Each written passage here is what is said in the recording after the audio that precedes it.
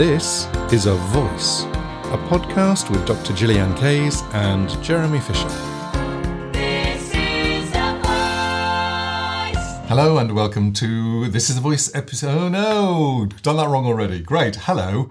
This is A Voice, Season 6, Episode 15. The podcast where we get vocal about voice. I'm apparently Jeremy Fisher. And I'm Dr. Gillian Kayes. And welcome to the best bits and apparently the worst bits as well, part 1. Do you know it's a year and 7 months since we did a best bits of? And how many podcast episodes have we done since then? 43. We have a lot of stuff to get through, so buckle up because this is going to be a 15-hour podcast. Yeah, but they're not going to get all 43, are they? Remember, when we're talking about best bits, well, the way that we've filtered things is which ones have been the most highly listened to or watched. Yep. In other words, the ones that you consider the best bits, and then some of our personal favourites. And so if you missed these episodes, now's your chance to see if it's something you'd like to dig into over the you-know-what period that's coming up. Yeah.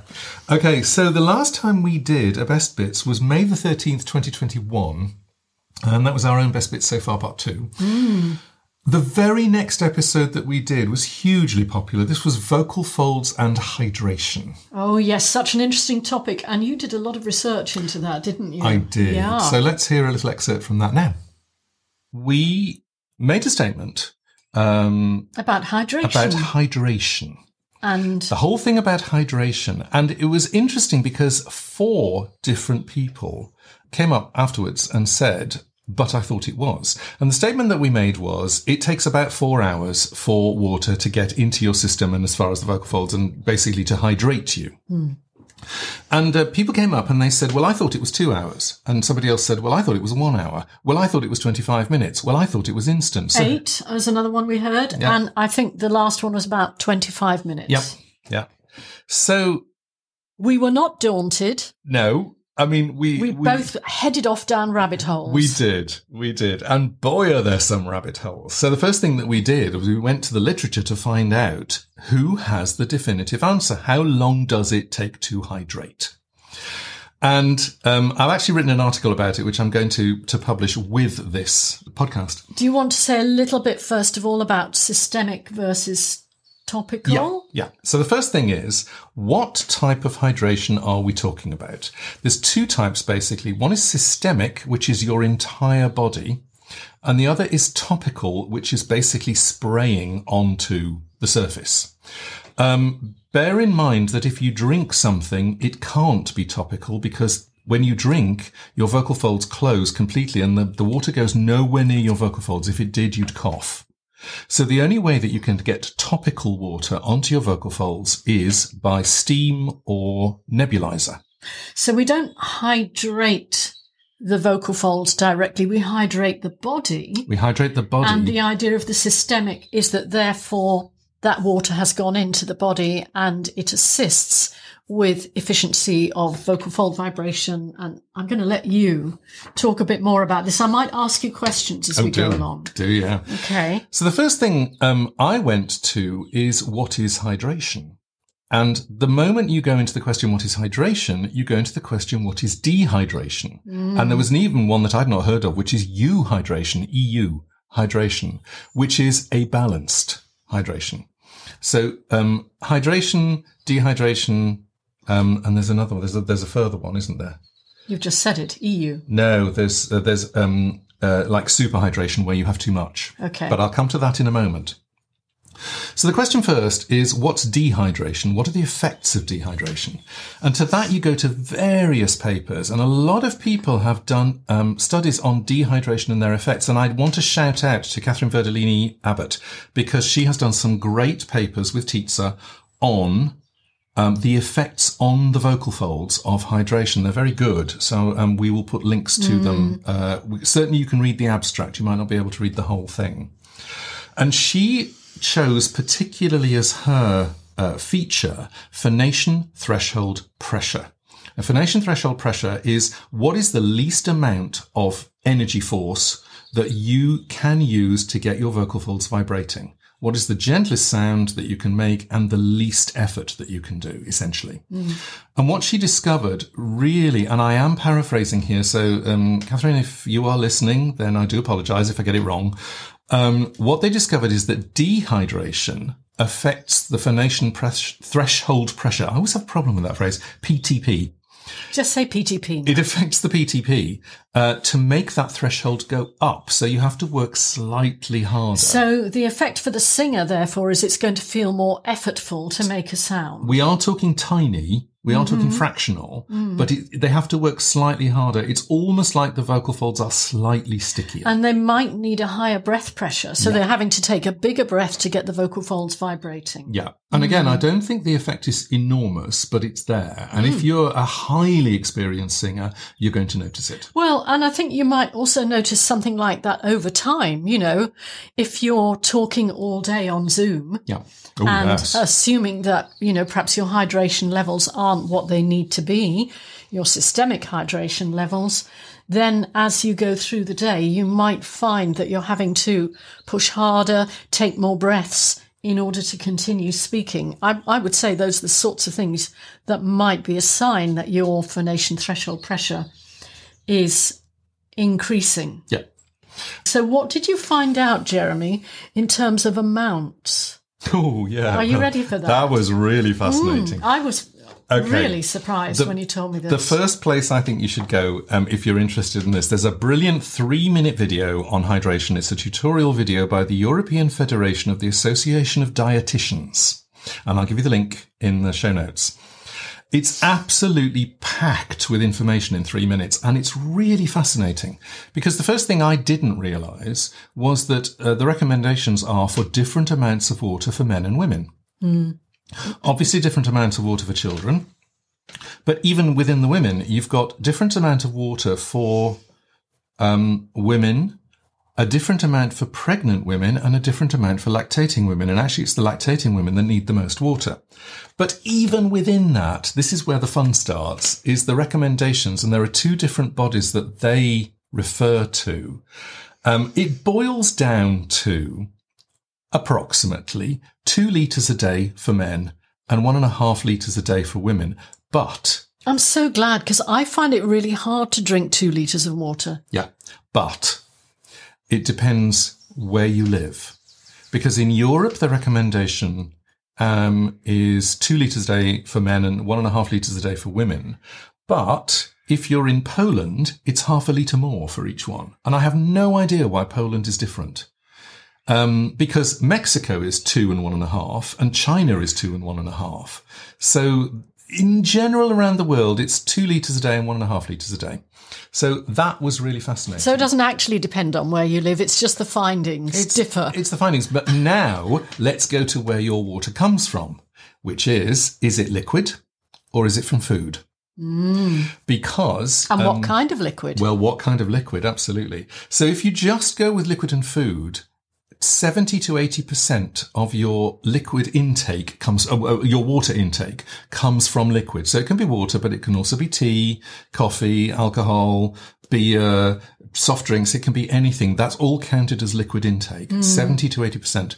20 to 30% comes from food, which you really wouldn't necessarily notice. Soup is an obvious one. But meat. Yes. I mean, literally anything you eat has water content in it of some kind. And didn't you look at a study where they had to stop their subjects eating lettuce? Yes. Because that's a high water content. Yes. Lettuce, cucumber, tomatoes. Yep. There was I got to mention that study because it is amazing. This is Marshall et al., March 2021. It's absolutely up to date. They go in depth into hydration on pulmonary function. Now, they're dealing with breathing in particular, but the way that they've written up their paper is amazing. They are so detailed. They've got they list every piece of equipment, but not just that. They actually have catered for, excuse the pun, almost every variable that might happen. And one of the things that they did was they took a food diary before the people did their experiment. And they had to do the experiment over 2 sessions because one session was on systemic hydration, which was drinking, and the other was on topical hydration, which was inhaling, and they had to do the two on separate occasions.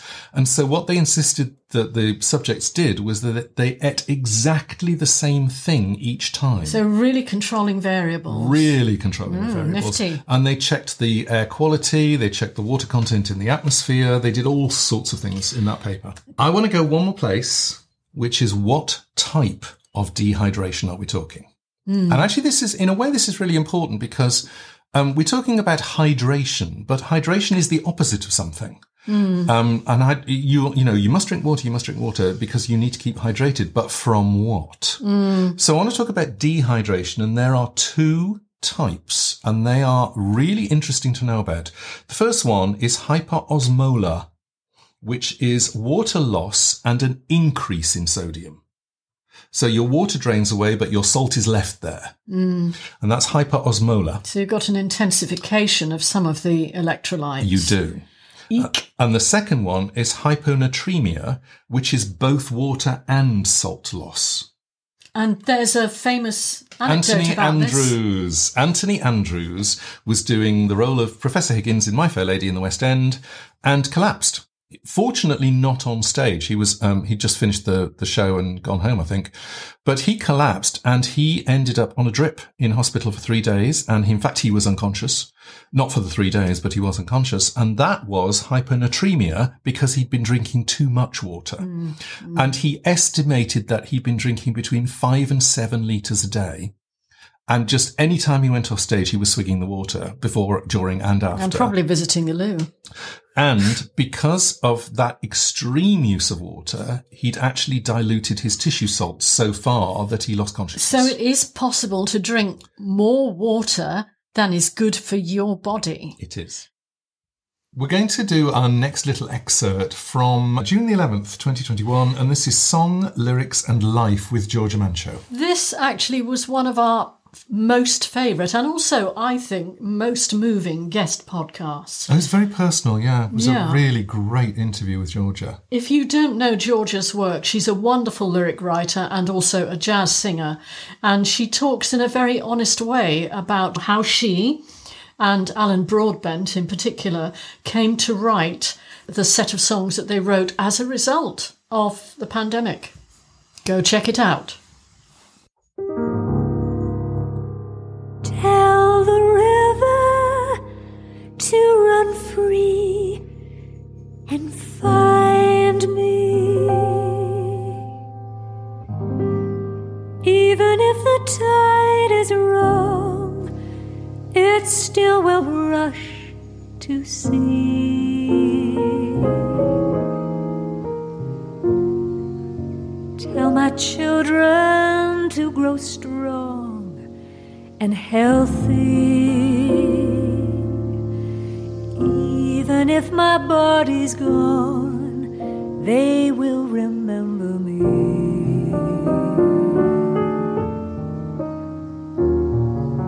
When the shadows pull too long, the sun will seem to lose its shine.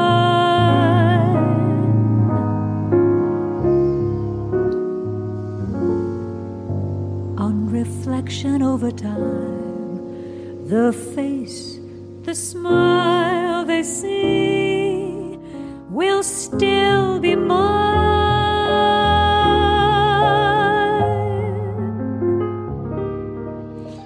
And that was Grammy-winning pianist-composer Alan Broadbent and prize-winning soloist jazz person Georgia Mancho. Hello, Georgia. Hi, Hello. Georgia. I want to just, in case people haven't picked this up, you two know each other. And I just want to Just find a out bit. how you met. Go. I'm trying to remember when it was, but I'm not entirely sure because I think recently every time has morphed, isn't it? In 2015, I must have been run down because I got sort of sick. I got a cough that I couldn't shift this cough. And this is sort of ironic with COVID, but obviously way before. And on and off, I had the cough for 9 months. And eventually I realized it was affecting my voice. I mean, literally from one day to the next, I couldn't suddenly pitch certain things. And the GP, unfortunately, was totally unhelpful and suggested I might have reflux and any number of other things that just didn't add up, to be honest, with the issues. And eventually I got referred to ENT, and they diagnosed a cyst and said it was quite rare. There's about 10% of people who, from a persistent cough, can develop a cyst. Wow. So, I suppose like an ulcer, like something literally that you've just, you're constantly aggravating in the same spot.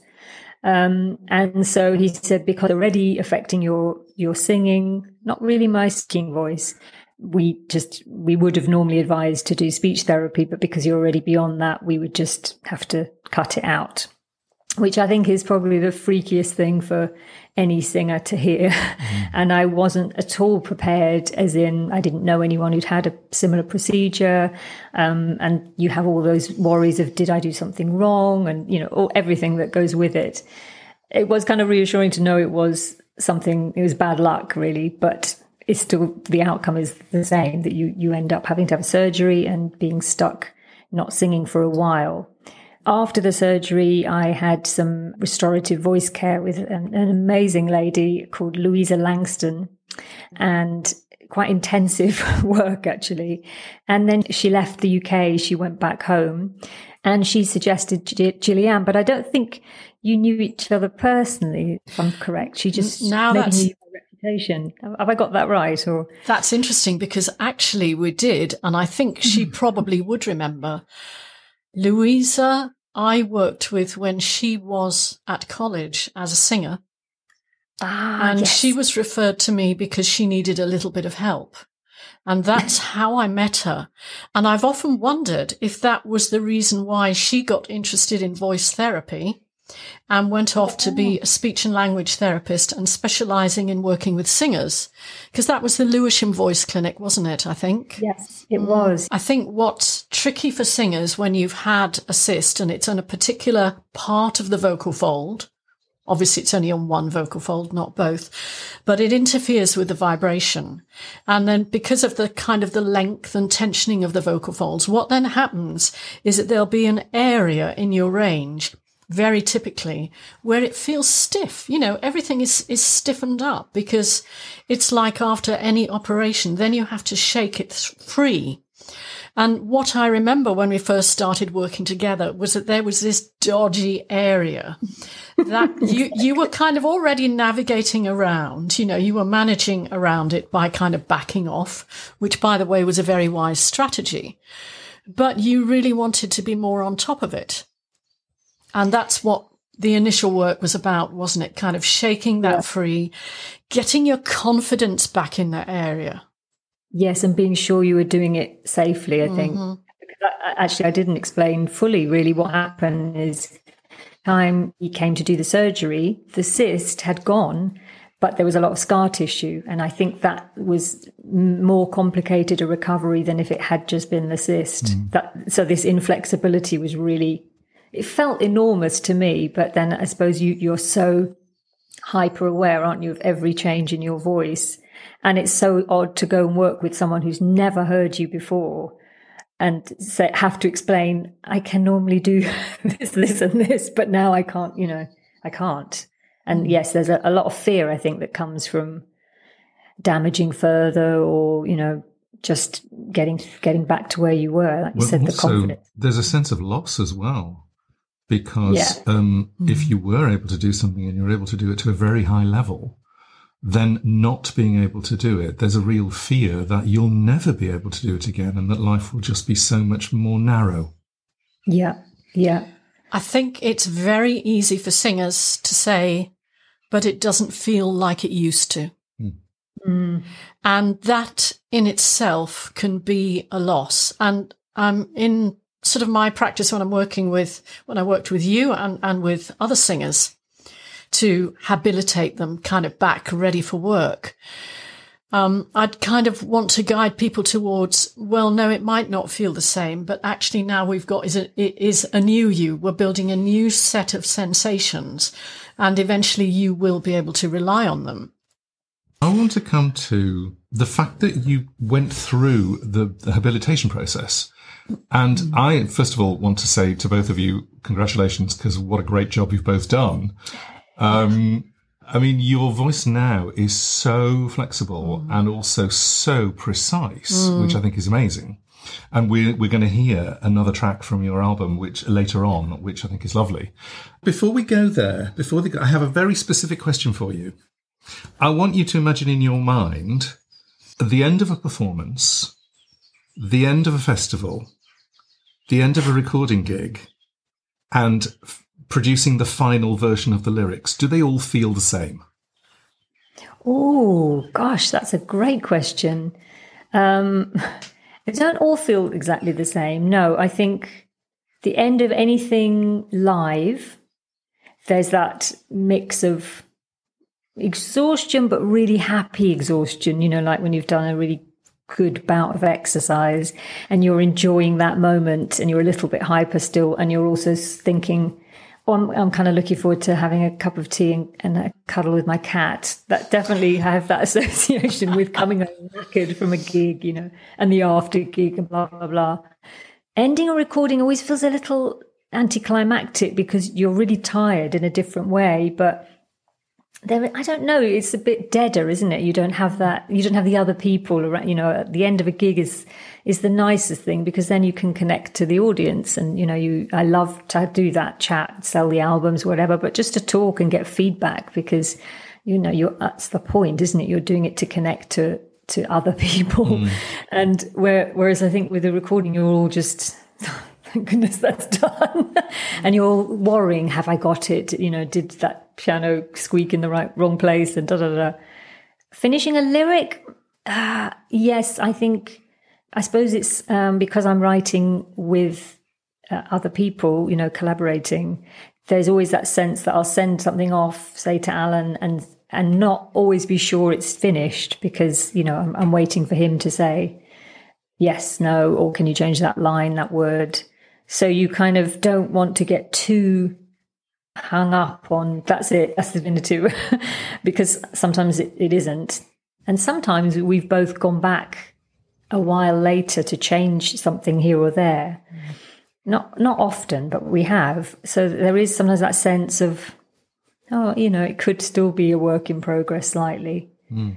And maybe the same goes for recording, because you've got then all the post-production to come, all the artwork, everything that makes it into a product. Whereas a gig is the best to me, because that's it, it's done.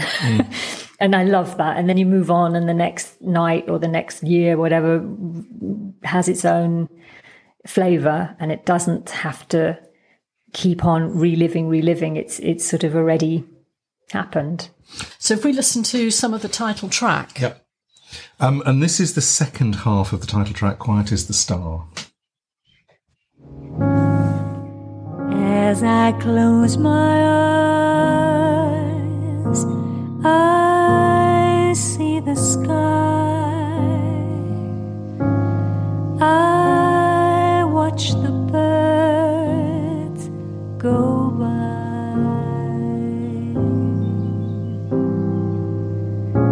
They seem to tell us we too can find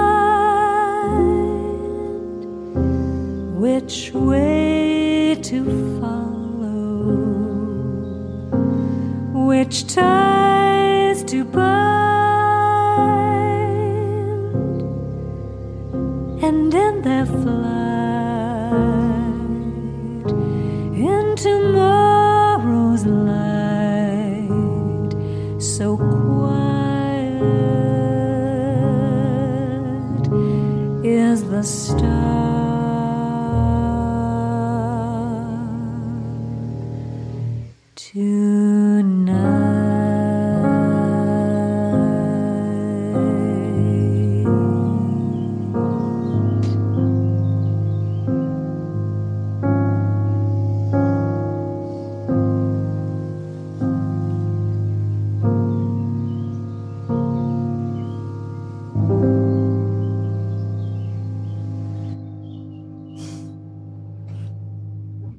That is so lovely. Oh, you have such great breath control. I think I remember us talking about slow heartbeat and Yes. breathing with that slow heartbeat to set the atmosphere. Oh, Yes. If you're watching on YouTube, you'll see that we are actually coordinating at the moment in what we're wearing, and we are wearing it for quite a good reason, and that's because I made them. So I'm wearing a blue and gold paisley waistcoat, and Gillian is wearing a blue and fawn jacket. Oh, no, it's not fawn. It's blue and pale grey. It's mushroom. It's taupe. I have no idea what colour it is. No, you don't have any taupe on yours. In any case, it's a bolero, everybody, and it is lovely. I'm super pleased with it. Look at this nice Nehru collar. Yeah. Nice job, Jeremy. Thank you. That was the first jacket I've ever made. Yeah, so now you know what Jeremy does in his spare time. Yes. Oh, yeah. If you're watching on YouTube, look out for new waistcoats. I'm making one right now. The next one, this is season 5. And again, we changed the format very slightly and we started doing exercises from the This Is a Voice book because the podcast is called This Is a Voice. And we decided that we wanted to take you through the exercise, but also talk about what was going on behind the scenes and how we wrote it. And actually it was a nice thing to do in the podcast because then people could hear how we do the exercises ourselves as voice users. And also, because it's a male and female voice, then you get to hear both sides. So if you want to know what the breathy light archetype is like, have a listen to that one. Number 42, the breathy light archetype. So, step 1, using a gentle f or sh sound, puff a little bit of air out through your mouth. Allow the air to float out rather than being pushed or directed. Okay.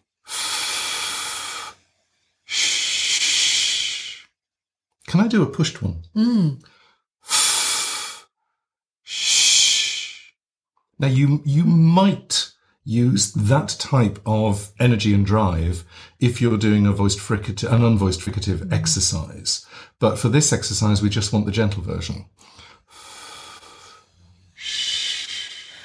I like that because the thing I'm noticing in particular is not only that there's more volume in those fricatives, but the speed of air is different. Speed of air is very different. So you're kind of more letting the air out on the sound rather than directing it, as we've actually said. Oh, the air is so much slower. And that's critical to this exercise. It is.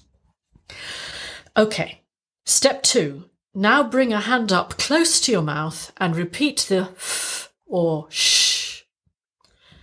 Notice that you can feel the air coming onto your hand.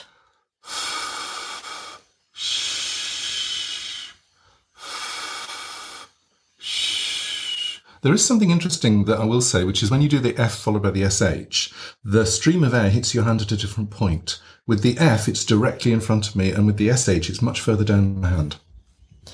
I'm just interested as well because, you know, in the last podcast, we used a little exercise that I'd learned from the late Lynn Darnley, where she'd get actors to feel the breath coming onto their hand by getting them to lick it. What is the difference for you between just feeling the breath and then feeling it on the fricatives in terms of coldness of air on the hand? Do you want me to lick my hand? Actually, I do. Ew.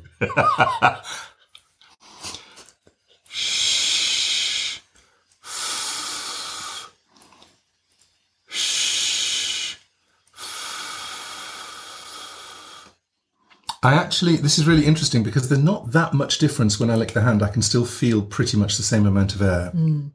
What about if you just blow air? The airstream isn't as directed. If I just do a sort of thing, the airstream is less strong, so it's much more focused and direct when I'm doing the fricatives. And also, the air is slightly warmer when I just do an R. I did love getting into that detail. Okay, so where the heck are we? Were we on step 3? Blooper. Say hey or hi as if greeting someone you like as they sit down close to you. An intimate sound created without projecting your voice. Hey. Hi. Oh, that's so comforting. Step 4. Say hey, hi, and hello using the breathy light tone you practiced in steps 1 and 2. Make sure you breathe in between each sound. Hey, hi, hello. That makes me laugh. Yeah, me too. Step 5. As in the previous exercise, it's important that you begin to extend the sounds so that you can get comfortable with the vocal setting. Read a line using this vocal setting, repeat the line, and elongate every syllable. Okay, so I'm just going to go back to my hey, hi. Once there was a young rat named Arthur who could never make up his mind. Once there was a young rat named Arthur who could never make up his mind. I'd like you to do some comparison. Yep.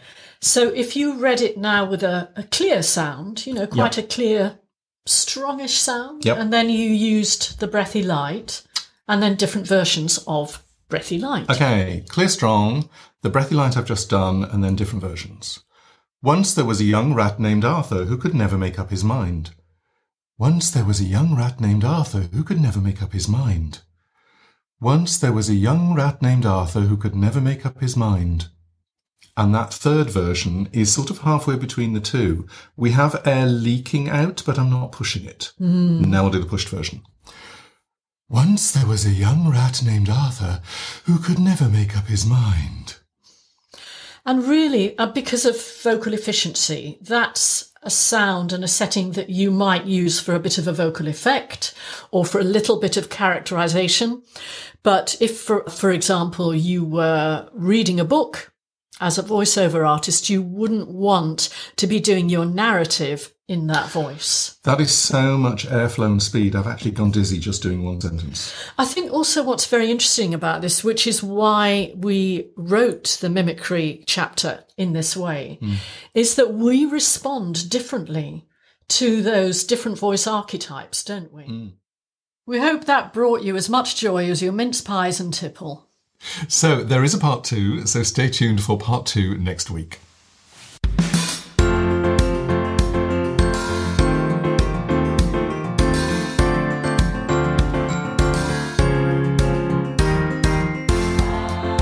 This is A Voice, a podcast with Dr. Gillian Kayes and Jeremy Fisher.